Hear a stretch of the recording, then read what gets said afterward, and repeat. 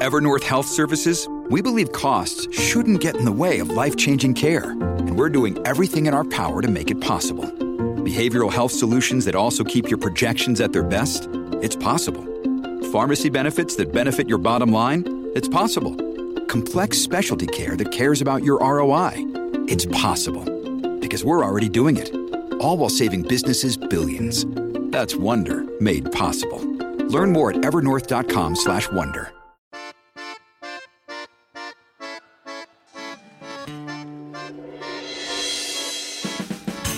Welcome to GabFest Reads for the month of December. I'm John Dickerson, one of the hosts of the Slate Political GabFest, as you know. My guest today is Gautam Mukunda, author of Picking Presidents, How to Make the Most Consequential Decision in the World. He is a research fellow at the Harvard Kennedy School Center for Public Leadership and also the author of Indispensable, When Leaders Really Matter. Welcome to the show. Thank you, John. A pleasure to be here. Let's start with Indispensable because we have to tell the backstory of how you and I know each other. So I am reading Eric Barker's book, and in it he cites you, and that he cites the study you did on presidents. And I thought, this is something I've been trying to get my hands around for so long. Talk about that book, Indispensable, before we get to your current book. The backstory for Indispensable is simple. Everybody, I bet you've done this, everyone who's ever had a dorm room debate in college has sort of thought about this question: do individuals matter? Right? And it goes back to the ancient Greeks. You can see Thucydides and Plato having implicit discussions about, do individuals matter, or is it all about systems? Is it all about circumstances? And so I was in grad school, and I read the research on leadership and sort of across this, and I'm in political science, but across fields, in economics and psychology, you name it. And they all say leaders don't really matter that much. And I came from the private sector. I didn't really believe that, right? I had too many encounters with leaders who really seemed to make a difference. In your own personal experience. In my own personal experience. Yeah, you felt the pull of a person who's leading. I'd worked with team leaders who were disastrous, and I'd worked with team leaders who were magical. And so I really just kind of dived into this question. And what I discovered was that leaders don't matter most of the time. And that most of the time is really important because they're selected. There's no random, there's some process, especially if you're talking about a big organization like a General Electric or a CBS or anything like that. There's some process that evaluates all the candidates for leadership. And what I call it is they are filtered. They're evaluated by the process. And over time, the process gets to know everything about them. And so the person who's picked isn't the leader. It's the process, right? It's the set of decisions this person will make in the future that the process is saying, this is what we want. But let's say that's true, and I think it is true most of the time. Suppose the process doesn't get a chance to evaluate candidates. For some reason, somebody gets the top job without being evaluated, or the evaluation doesn't matter. Say they inherit it. So in the corporate structure, would this be a board says, we're dropping in Joe? That's right. Yeah, so, Joe doesn't come up through the process or come from an adjacent company. Boom, we're dropping him in. Or Joanne. Joanne, yeah. Nowadays, sometimes, yeah, we're bringing in a total outsider, maybe someone who's from a different industry, someone who's from a different country, someone who the boards often think they know a lot about, but whom they actually don't know that much about. They're almost always surprised. And I can tell you some amazing stories of boards who made choices where they went, wait, what? We did not expect that. And so those people, because they are not filtered, they have the potential to be very, very different from all the other people who would be in the job. And because they're different, they can make choices that are different. They can do things that no one else would do. So the way I think about it is, suppose you brought in a CEO, and the first thing they did was get rid of the board that had brought them in and replace them with a hand-picked, ultra-compliant board. And they go to that ultra-compliant board and they say, well, I'm going to get rid of 70% of the products my company makes. And this board says, no, like that's crazy, right? You need to stop and think and do a study and maybe about half of that. He says, no, I'm going to do it anyways. Does it. Now, when I tell the story to students, I'm like, how many of you think this story ends happily? Everybody's like, no, that sounds awful. And one person will stick their hand up and say, I think that's Steve's. And it is. What do we know about those unique choices? They're high variance. They either look brilliant or they're disastrous, but they're rarely boring. Right. And so Indispensable lays out this argument that the leaders who matter, the individuals who matter, and interestingly, it applies across fields and across domains. It turns out it applies to presidents, it applies to prime ministers of Britain, it applies to generals, it applies to CEOs, it even, and I love this, applies to scientists. So if you think about it in the context of the sciences, right, the biggest discoveries are the ones that tell us that the things that we thought were true aren't. But if you're going through peer review and you have to ask all these senior scientists, well, should I do this experiment to prove that this thing that all of you believe is not true? Their answer will be no, because it is true. So this is just a waste of money. Yes. And most of the time they're right. This isn't about bad intentions. Most of the time, what they think is true is actually true. That's why they're senior scientists. So these unfiltered are the ones, across fields are the ones who do big things. Yeah. But sometimes they're big good things, and more often they're big bad things. Right. And so that first book was really thinking about that. And then, so at the end of the book, my editor he calls me and he says, so, we like to have practical applications for our books. And this person will be or awful, but we don't know which, is not the most practical thing you could tell a reader. Yeah. Right. We want news you can use. Yeah. So is there anything you can tell us? And so my honest first answer, and it's still true, is the biggest indicator is luck. Right? So Hyman Rickover, right, the father of the nuclear navy, wonderfully said, luck is better than skill. I can't use you if you're not lucky. Right. I'm sure. So one of the things I often ask entrepreneurs when I'm thinking, I ask them, how lucky were they? Yeah. And the ones I like are the ones who say very. Now, what's their definition of luck? Because obviously chance favors the well-prepared, right? Yeah. So luck comes to those who do the work. Yeah, absolutely, right? So chance favors the prepared mind, right? Louis Pasteur, Branch, right? There's all sorts of... So absolutely true. But, so I ended up as a professor at Harvard Business School because a friend of mine was working for a company founded by Clay Christensen, and I wrote a paper applying Clay Christensen's ideas to militaries, and he said, you should go meet Clay, and I did, and at the end of that meeting, Clay, all 6'8" of him, looks down at me and says, I think you should come teach at Harvard Business School. If not for that conversation, I would never have been a professor at the business school because it wouldn't even have occurred to me to apply. Right? Political scientists don't teach at business schools. And we should remind people that Clayton Christensen was a professor at Harvard's Business School, among other things, was the author of the disruption theory? He created the theory of disruptive innovation, yeah. He wrote The Innovator's Dilemma. He's a great, great man. And so, I presumably was qualified to be a professor at Harvard Business School.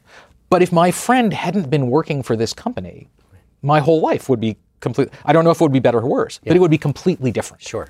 That's luck, right? That's not skill. Yeah.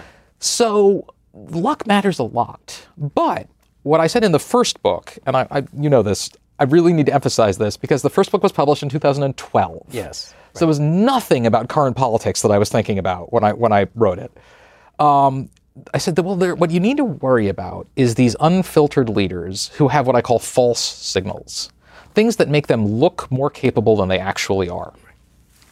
And the 4 false signals that I identified are personality and psychological disorders, where the examples I used were narcissism and psychopathy, out of the mainstream and highly simplistic ideologies, and a risk-prone or incompetent managerial approach, and unearned advantages like inherited wealth. Yeah. So that happened. And then 2016 rolled around. And just because, to reemphasize the fact that you wrote that long before Donald Trump ever came on the scene, how did you come to those 4 dangerous parts of a bad leader? So what I was thinking about was what would make you pick someone who was a failure? Yeah. And what each of those have in common. So narcissism. Narcissism is, if you've ever met narcissists, it's not ambiguous, right? They kind of jump out at you. But the funny thing about narcissists is they're incredibly impressive when you first meet them. If you put a bunch of people in a room, we've done this experiment, and you ask them to vote on who should be the leader, they'll vote for the narcissist. But narcissists are awful leaders. Yeah. So, right, the unfiltered people are people we have not gotten a chance to fully evaluate. When you first meet someone, you go, wow, they must be great. And after a year, you go, oh, God, what was I thinking? Right. And you impute on them all these skills because they're so charming. Mm-hmm. Oh, my gosh, they're charming. They must be great at this, this, and this. Yeah. But you have no actual empirical reason to say that. Not at all. And they believe they are, so there must be some foundation for that, right? And it's incredible how powerful that effect is. So the same thing with a powerful family, right? So if we think about this, so you've probably asked people this. What did you learn from your experience? right? So learning from experience is important. I strongly urge people to learn from their experiences, right? But that's experience is a developmental process. But experience is also a revelatory process, right? Because as you get the experience, the rest of us are watching you. And we're evaluating what you do. Yeah. And we're evaluating, are you actually capable? What can you do under pressure? But if your family is so wealthy and powerful that it can pull strings to make sure that you get promoted, whether or not you did a good job, then we are short-circuiting the revelatory component of experience. Yes. We can't learn about you what we should have. Right, and you're not learning from the revelatory Yeah, you may not be. having That's right. failed, or had it been hard and overcoming obstacles and the rest. Yeah, you may be learning a lot. You may also be learning much less from it. But, we just don't know. So I was looking for that set of traits that tell, risk-taking management. If I'm a gambler and I get lucky 4 or 5 times in a row, I may look like a genius, but I'm just a gambler. Right. So that was my first book, and then events occurred, and I sort of said, okay, I had 2 missions for the second book. One was, although I didn't know you were writing your book at the time, it turned out that we were writing, I think, really a matched set, which was wonderful. When I read your book, I went, oh, this is great. You were asking, is this job doable? And I was asking, how do we pick someone who can do it? Right. If it is possible to do, we want the best person. And so that's the first half of what the book's second intellectual agenda was this. I wanted to refine that, either good or awful, but I don't know which. Right. Right. And so it says the presidency is the world's best laboratory for studying leadership, because we know more about presidents than we know any other. Right. We know about any other leadership office. There are more books about Abraham Lincoln than any other person who's ever lived except Jesus. Right. We just study the presidency at a level that is hard to believe. And despite the best efforts of the last few administrations, the American government is just more transparent than anybody else's. So we know more. I mean, you can go to your college library and get the foreign relations of the United States documents on the shelf, which no one else can give you. So let me refine that idea a little bit in 2 ways. One, because there are so many books about Lincoln and the rest, a lot of us, including myself, make them seem 20 feet tall, and that a lot of it's hagiography, which cloudies the message. So how do you deal with the cloudiness of hagiography? And also, how much more idiosyncratic is the leadership job of being a president from all the other kinds of leadership you need to do? The hagiography question is a big problem. And so I parse it in a few ways. One is, I guess, I sort of read these things and go, do we really believe this? But the better way is, I want to know what other people would have done. Yeah. So, historians and social scientists, we call this the counterfactual. Sure. So the easy example is like December 7th, 1941, the Japanese bomb Pearl Harbor, we declare war. Any president would have done it, right? The counterfactual, there is no person who could have been president of the United States who would not have declared war on Germany, on Japan, right? It's just inconceivable. Right. But there are lots of other decisions that presidents have made where the counterfactual runs the other way. Just recently, staking in the regime of war and peace. If Al Gore had been president instead of George W. Bush, would we have invaded Iraq? So I can't tell you with certainty, but Al Gore was probably the most prominent politician to oppose the invasion of Iraq before the war, right? At a time when that did not make you popular. Right. So given the political incentives were all support the war at the time, and he opposed it, this suggests to me pretty strongly that if he'd been president, we would not have invaded. So there, the counterfactual is really strong. And I think we can parse the tendency to sort of say, well, they were in power, they must have done the right thing, by looking at other people who were almost in power and seeing what they wanted to do. For the idiosyncrasy, there is nothing like the presidency. As you may know that better than anyone who hasn't been president, John, having studied, been so close to so many. But I would never say that being president is like other leaders, right? And too many people make the opposite, right? Yeah, this CEO would make a good president. The skill sets have not no overlap, but marginal overlap. Right. But there are characteristics that make you a good leader that may port from one to the other. Yeah. So the brilliant psychologist, Dean Simonton, he's out in California, who is he studies performance and greatness. And I mean, if you ever look at his CV, which goes on for, it's the length of a book, you're like, well, he knows greatness from the inside, not just the outside. and what he finds, for example, is that across fields, not just in the presidency, but in different leadership positions, even in different positions outside of leadership, like in art, what he calls intellectual brilliance is a really strong predictor of performance. And intellectual brilliance, he says, it's not IQ. it's related to IQ, but it's a sort of horsepower, but it's also how curious are you, how open-minded, how engaged in new experiences, how broad are your breadth of interest, things like that. And so, when we think about it that way, so Abraham Lincoln had only 3 months of formal education, but he's also the only president ever to have a patent, which sounds like a piece of random trivia, but in this context actually does tell you something about, maybe that explains why, maybe part of the reason why he was so gifted. Theodore Roosevelt was 42 when he became president of the United States. I suspect he will have that record as the youngest president until the end of time, right? Yeah. When he was 42, he'd written 12 books. 2 or 3 of those books are still considered all-time classics. Yeah. That's intellectual brilliance at a remarkable level. And so that quality seems to port pretty well. I think there are others. And so what I think of as the presidency is then the second mission for the book, right, is let's refine this good or bad so that you can use this for places that are not the presidency. Yeah. And if you are a board of directors or a nonprofit and you want to pick a new leader, either you pick a filtered leader who you are very confident in, or you pick an unfiltered leader who you've got a good shot. Yeah.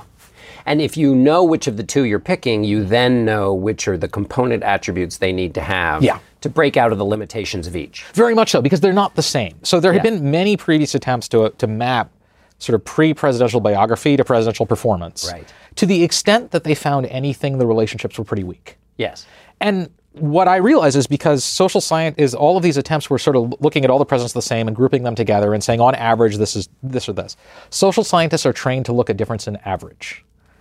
What I was interested in was difference in variance, right? So I mean, the difference between the 20th best president and the 25th best president is probably kind of noise. Yeah. The difference between first and 40th is really big. Yeah. And so I really cared about that. I wanted to know the people at the extremes and understand what was driving that. Because if you have a person who's ranked 1 or the worst, it can get pretty bad. As bad as you can imagine. Yeah. And so what I discovered in both the first and the second books, right, is there are characteristics that lead to high variance. So if you're saying unfiltered and you're looking at averages, you don't see anything because the two averages cancel out. But if you look at spread, you see everything. Yeah. And so in this case, what I was saying is look at, split them out and you look at the unfiltered and the filtered presidents differently. Filtered presidents are the ones we know everything about. George H.W. Bush, Bill Clinton. The ultimate example is Joe Biden. 44 years in the Senate and the vice presidency before he became president. And when you say we know the most about them, we know the most about them in the kind of governing context. That's right. Yeah. And even more than we know about them, we know what other political elites know about them, right? That they are making a judgment of this person based on, most of us haven't been married for 44 years, right? So they know these people sometimes better than they know their spouses, or at least for longer than they've known their spouses. And they're able to make a really deep judgment of someone like that. The flip side is, Donald Trump for sure, but also Barack Obama, or Abraham Lincoln, or Woodrow Wilson, or Theodore Roosevelt. Lots of people who were not these fully evaluated people who could do things that would surprise you. And so those people we need to judge very differently because we can't rely on, everybody in this person's party thinks they would be a good president. Yeah. Everybody in this person's party doesn't know them, or they may think they'd be a really bad president. So we need to make a much more complex judgment. Yeah. And part of it is this intellectual brilliance question. And I do think that is incredibly important. And the reason it's important is because the president, he or she is president for a long time. So what they face 2 years in the White House or 4 years later, it's not what we elected them for. It's not what we expected them to do. George W. Bush did not get elected based on what he was going to do against terrorism. That wasn't even on the agenda. What intellectual brilliance does is give you a broad suite of capabilities. So they are people who are very, very likely to be able to handle a new problem as well as the problems that we thought that they were facing.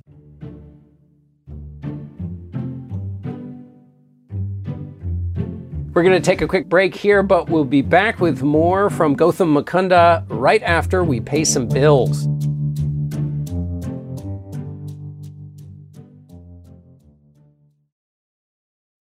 This episode is brought to you by FX's The Veil, starring Elizabeth Moss. FX's The Veil is an international spy thriller that follows two women as they play a deadly game of truth and lies on the road from Istanbul to Paris and London. One woman has a secret, and the other has a mission to reveal it before thousands of lives are lost. FX's The Veil, now streaming only on Hulu. With Lucky Land Slots, you can get lucky just about anywhere. Dearly beloved, we are gathered here today to... Has anyone seen the bride and groom? Sorry, we're here. We were getting lucky in the limo and we lost track of time. No, Lucky Land Casino, with cash prizes that add up quicker than a guest registry. In that case, I pronounce you lucky. Play for free at LuckyLandSlots.com. Daily bonuses are waiting. No purchase necessary. Void where prohibited by law. 18+. Terms and conditions apply. See website for details. On Death, Sex, and Money, we feature interviews with you, our community of listeners, getting honest about uncomfortable things. I developed an illness where it isn't safe for me to drive. A friend once said to me, sex is like air. You don't think about it until you're not getting enough. This is a similar sort of thing if you just replace sex with driving. Listen to Death, Sex, and Money wherever you get podcasts.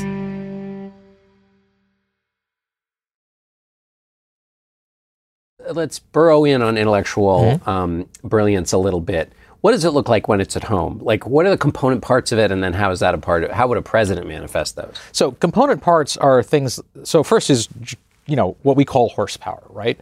There's lots of debates over how valid IQ as a measure is. I'm not a psychometrician. I don't want to dive into them. I observe that in every third grade class, all the kids know who the smartest kid in the class is, and they seem to have some consensus on that. So there's something they're measured. There's something that we have an intuitive sense of that we measure, and that we can judge from person to person. One of the big traits is cognitive complexity. So do you see the world as a very simple one, or as a set of a large number of entities that are interrelated? So Simonton, again, did this wonderful research where he looked at generals in land battles before the battle. And he was able to measure their cognitive complexity by the complexity of the orders they would give out before the battle. And he found that cognitive complexity was a stronger predictor of victory than the number of troops. Okay. Now, what does that mean? Because were the orders then themselves complex, or was the thinking complex, but the orders were simple because a good leader knows, don't give people like a lot of stuff, give them one thing? So the orders were communicated clearly, so clearly that they really, they were impossible to misunderstand. Yes. But they were not, right? As with, you can be clear and complex, right? That they were conveying sophisticated concepts. If you've ever read John Keegan's wonderful book, The Mask of Command, he talks about the Duke of Wellington and the order. He has one written order that Wellington gave during the Battle of Waterloo, where he's literally written it out. And it's the one we have because he would erase the orders and rewrite them on the same sheet, on the same scrap of the scrap. And Keegan analyzes this one order. And it's important to note, he wrote this while people were shooting at him. Sure. Right? Yes, not exactly like day at the beach conditions. Yeah. And I'm remembering Keegan says, the grammar is perfect. He uses 5 different tenses, right? It is a set of nested if-thens, if this, then that. But it is absolutely impossible to misunderstand. Yeah. And so that is cognitive complexity. And, and at the same time, Wellington must have had ice water for blood, right? Like total calm under pressure. That really revealed itself in that context. And it turns out that's true in a large number of contexts. Creativity, right? So have they written books? Do they read lots of books? Do they speak languages? Do they have lots of hobbies? You see this over and over again, these people who kind of spark. And it's not that it's narrow. It really is sort of, he's specialized. That's his area. But it is this ability to speak in different fields and cross boundaries in a way that is fairly rare, but in leadership positions where quintessentially you are forced to be a generalist simply because if you're not, you cannot succeed because you'll deal with threats from everywhere. It really matters. Yeah. It really matters because at the end of the day, presidential leadership is about what? So the problem is, the answer to your question is everything. Yeah. I'm not saying this to flatter you, it is true. The best descriptor of that was your book, where you talked about a day Barack Obama had, where he went from going and making major national security decisions to consoling people whose family members had died to, just one thing after the other. If you looked at the calendar for the average president of the United States, not even, the big days, not 9/11, not, but just the average day, the scope of what this person has to deal with boggles the mind. Yeah. I'm a little more optimistic maybe in that I do think that the job is doable. Mm-hmm. I think we should shrink it not because we can't find people to do it, but because the pool of people who can is so vanishingly small that we're pushing our luck, is the way I would put it. Right. How many people in the world can give you sophisticated, well thought through ideas and thoughts on military policy, economic policy, diplomatic relations, international trade, legal theory, and what's the best way to pardon a Thanksgiving turkey? Right.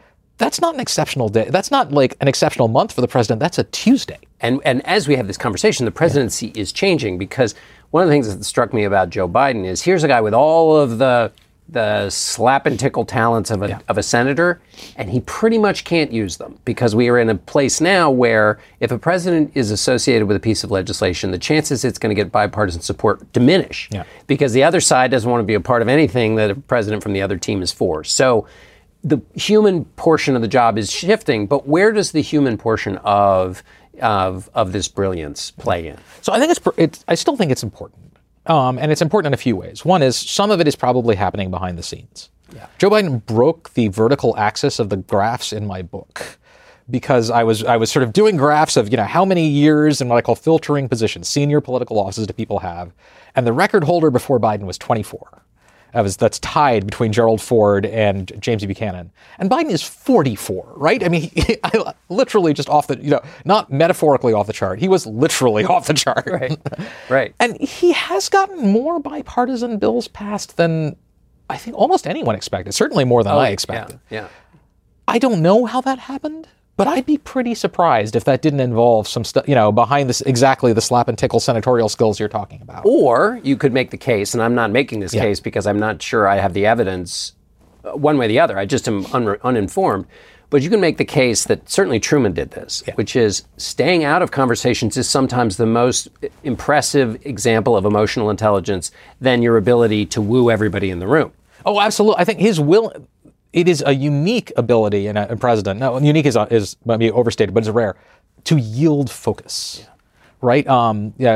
Alice Roosevelt said of her father, you're right, Theodore, that he at every wedding he wanted to be the bride, and at every funeral he wanted to be the corpse. Yeah. And I've said that about Bill Clinton. Like, it is just part of being the president. Biden doesn't seem to be like that in a way that is different, and I suspect is part of what the party elites were looking for when they picked him as their front runner. I want to make sure that I get to the kind of prepare those who are watching and listening for the next selection. Everybody's got a role to play. Sure. So you say that the seeds of disaster are embedded in the way we pick presidents. What do you mean? So there are two sets of seeds of disaster, and they both worry me. One is the way that we are so prone to selecting unfiltered presidents. So uniquely among major countries, we pick unfiltered leaders about half the time. Let's put that in context. If you look at filtration as sort of years of experience in the upper levels of the government, the least experienced, least filtered British prime minister of the modern era, meaning since 1832, is John Major, who spent 13 years in Parliament before he became prime minister. I am the only person in history ever to use the phrase, the meteoric rise of John Major, right? But that puts him in the upper quarter of American presidents. Yeah, in terms of experience being filtered. Yeah. So that's kind of scary. Someone who literally has the ability to end human civilization. Mm-hmm. And even one step down from that but has enormous influence over, the military and like every single facet of not just American life, but world life. Do you really want to give that to someone who you don't know a lot about and you don't know how good they are? Like, that's pretty scary. Yeah. And that not just can go wrong, it has gone wrong. So Andrew Johnson was Abraham Lincoln's successor as president of the United States, only became president because of Lincoln's assassination. No one wanted him to be president. Andrew Johnson set back civil rights in this country by a century, right? Black Americans had more civil rights in the United States in 1870 than they did in 1950, probably more than 1960. That's kind of hard to imagine. But that was because of Andrew Johnson. Because when the war was over and the South had been so thoroughly defeated in the Civil War, they were ready to accept rights for blacks. They were ready to accept civil rights. And then Johnson essentially said to the South, I'm going to give you victory and peace even though you lost the war. Right? You're going to win the peace and lose the war and win the peace because I want to restore the social structures of the South to what they were before the war. And he was impeached for this, belated, eventually. But by the time he was done with that, he had given them hope that they could maintain their old structures.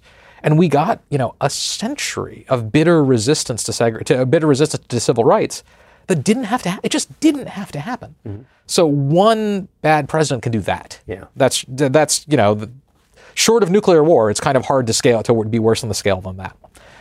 Okay, but the other seed of disaster, the one that really worries me, is Andrew Johnson's only contender for worst president of all time, James Buchanan. And Buchanan is the most filtered president ever, right? Until Biden. 24 years in senior political office before he became president. And then he essentially leads the United States in civil war. And so when I wrote the second book, I knew my hardest chapter would be James Buchanan because I didn't know what happened there. Right? I mean, everything about my theory says this guy should be pretty good. Yeah. And he's the worst, right? Not metaphorically, he's literally the worst. So what happened? What I realized eventually was when Buchanan was selected for the presidency, the Democratic Party had a rule where you had to get 2/3 of the votes in the convention to get the nomination. Not half, 2/3. What that meant was it was mathematically impossible to get the nomination without the support of the South. So if you were an ambitious Democratic politician, no matter where you were from, and you wanted to be president, you had to adopt positions that got you the support of the South. Yeah. Now, over time, what happens? The South's demands keep escalating, right? The bar you have to meet to get the support of the South keeps going up and up and up until by the time Buchanan is running for the nomination, we've gone from, when Thomas Jefferson had slaves, he at least acknowledged it was a bad thing. That doesn't forgive him. That doesn't say it's okay. I'm not making excuses for what he did, but he knew he was wrong. Yeah. By the 1850s, the dominant position in the South was what they called the pro-slavery position, where they said slavery was a good thing. The North should be ashamed of itself because it doesn't have slaves, and the full power of the federal government should be deployed to protect and to expand slavery. Obviously, a very different set of positions. And so because the South had gained control over the nominating process of the Democratic Party, it would only select nominees who would give it everything it wanted, known in the era as dough-faces, Northern men with Southern principles. Buchanan was the ultimate dough-face, right? And so these escalating demands meant that more and more and more, the full power of the federal government and everything it could do was devoted to the interests of a single tiny fraction, less than a third of the country. Until the system collapsed in the Civil War, right? Where the South seceded not because they were getting hurt, but just because they had lost an election. So the scare for me is that I worry that our political nominating systems today might be prone to the same sort of interest group capture.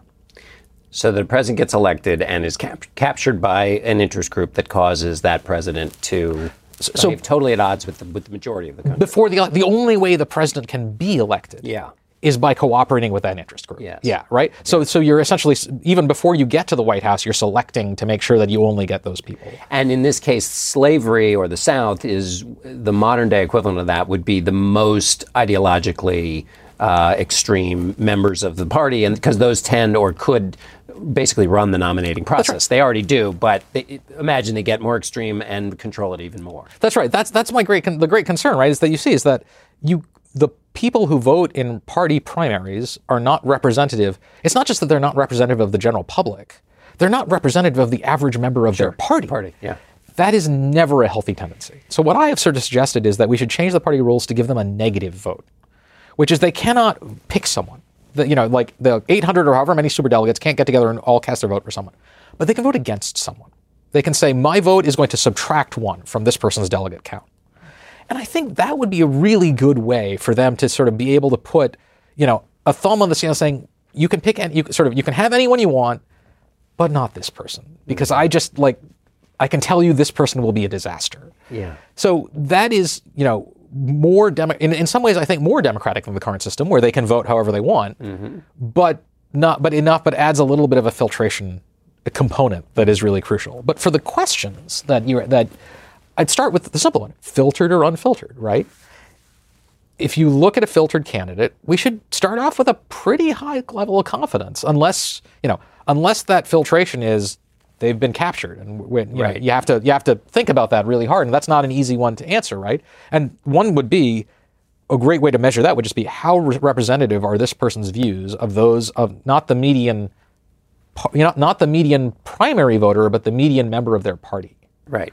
So, if you poll Republicans on cutting taxes on the wealthy, you find out that the average Republican voter is actually not very sympathetic to it, which is, the single fact about American politics that most surprises my friends is that most Republicans don't want to cut taxes on the wealthy. Yeah. But most Republican primary voters, and even more important primary donors, do. So you get a disjunction, right? Right. So I would drill in on the, but for filtered leaders, okay, unless with that caveat of are they representing an extreme faction of the party, you should feel relatively confident. So this the questions you do ask.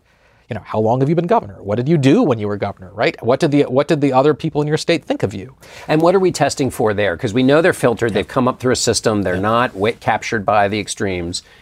Are we looking for risk-taking?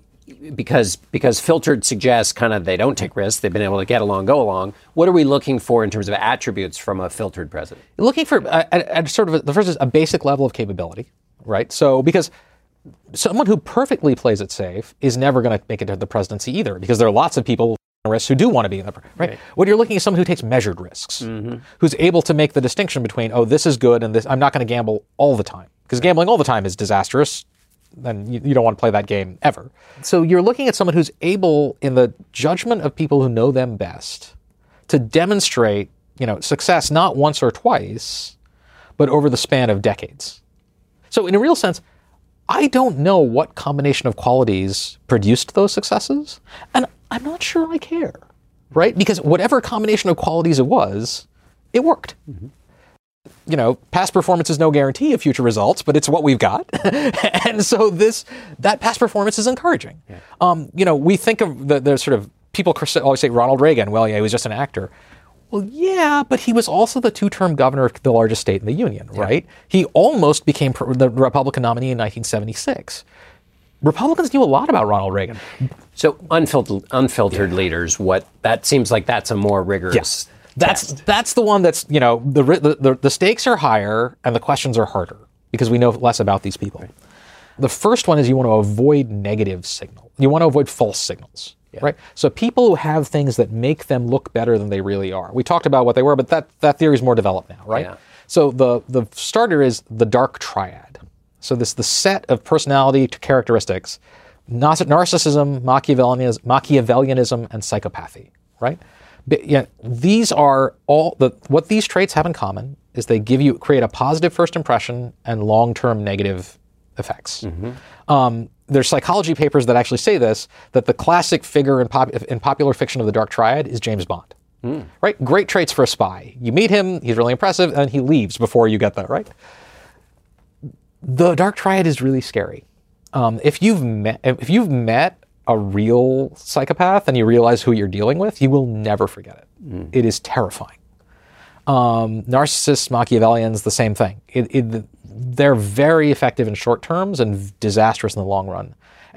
But you as a reporter get the chance to actually look at their life, because these are traits that show up out in your personal life as well as your professional life too, right? Right. If you see someone who tells lies all the time, right, routinely, on politicians fib, okay, that's part of the game.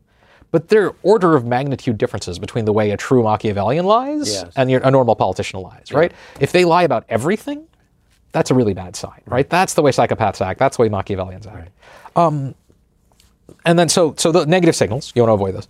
But the flip side is positive signals. You want to look for things that give you more information about someone's underlying capability than you really know you had, right? So, writing books is great, but it actually does tell you something about are they an artist, right? Do they do things? But the one that I think is most easiest to discern and maybe most telling are handicaps. And what I mean by that is characteristics that make it harder to get the job, but not do the job. Okay, like being black, being a woman, being gay, being a religious minority, being short, maybe, right? Being from a poor family. All of those things we know, they make it much harder to get the top job. So it shows you have grit. It does show you have grit, but the other way to think about it is, okay, suppose you were able to win a 100-yard dash while wearing a weighted vest. Yeah. Think how fast you would be when you took the vest off. So any of those characteristics make it much harder for you to become president. Right. But they have no relevance on your ability to be a good president. Thank you so much for being with me. This was a delight. Thank you. This was wonderful, John. That's it for this month's edition of GabFest Reads. Our producer is Shana Roth. Ben Richmond is Senior Director of Operation and Podcast. Alicia Montgomery is Vice President of Audio at Slate. We'll be back in the new year with more episodes of GabFest Reads. Until then, all three of us will be back in your feed on Thursday with a new episode of the Slate Political GabFest. Hey guys, it is Ryan. I'm not sure if you know this about me, but I'm a bit of a fun fanatic when I can. I like to work, but I like fun too. It's a thing. And now the truth is out there. I can tell you about my favorite place to have fun. Chumba Casino. They have hundreds of social casino style games to choose from with new games released each week. You can play for free anytime, anywhere. And each day brings a new chance to collect daily bonuses. So join me in the fun. Sign up now at ChumbaCasino.com. No purchase necessary. VGW Group. Void where prohibited by law. See terms and conditions. 18+. Hi, this is Dahlia Lithwick, host of Slate's legal podcast, Amicus. If you're listening to this show, you might be interested in Amicus's live show that we're hosting in Washington, D.C. on Tuesday, May the 14th. My colleague, Mark Joseph Stern, and I will be talking to some amazing guests, including Sherrilyn Ifill and a sitting state Supreme Court justice, all about how originalism, a relatively recently invented way of interpreting the Constitution, has taken over the Supreme Court and radically reshaped the law. It's been doctrinal rocket fuel for the conservative legal movement and facilitated the rolling back of abortion rights, the expansion of gun rights, and the obliteration of the separation of church and state.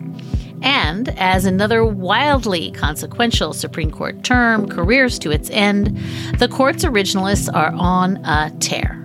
But there's something you can do about it, and we hope you'll join us in D.C. on May 14th to explore the possible pathways out of the current situation. Go to slate.com/amicuslive for tickets.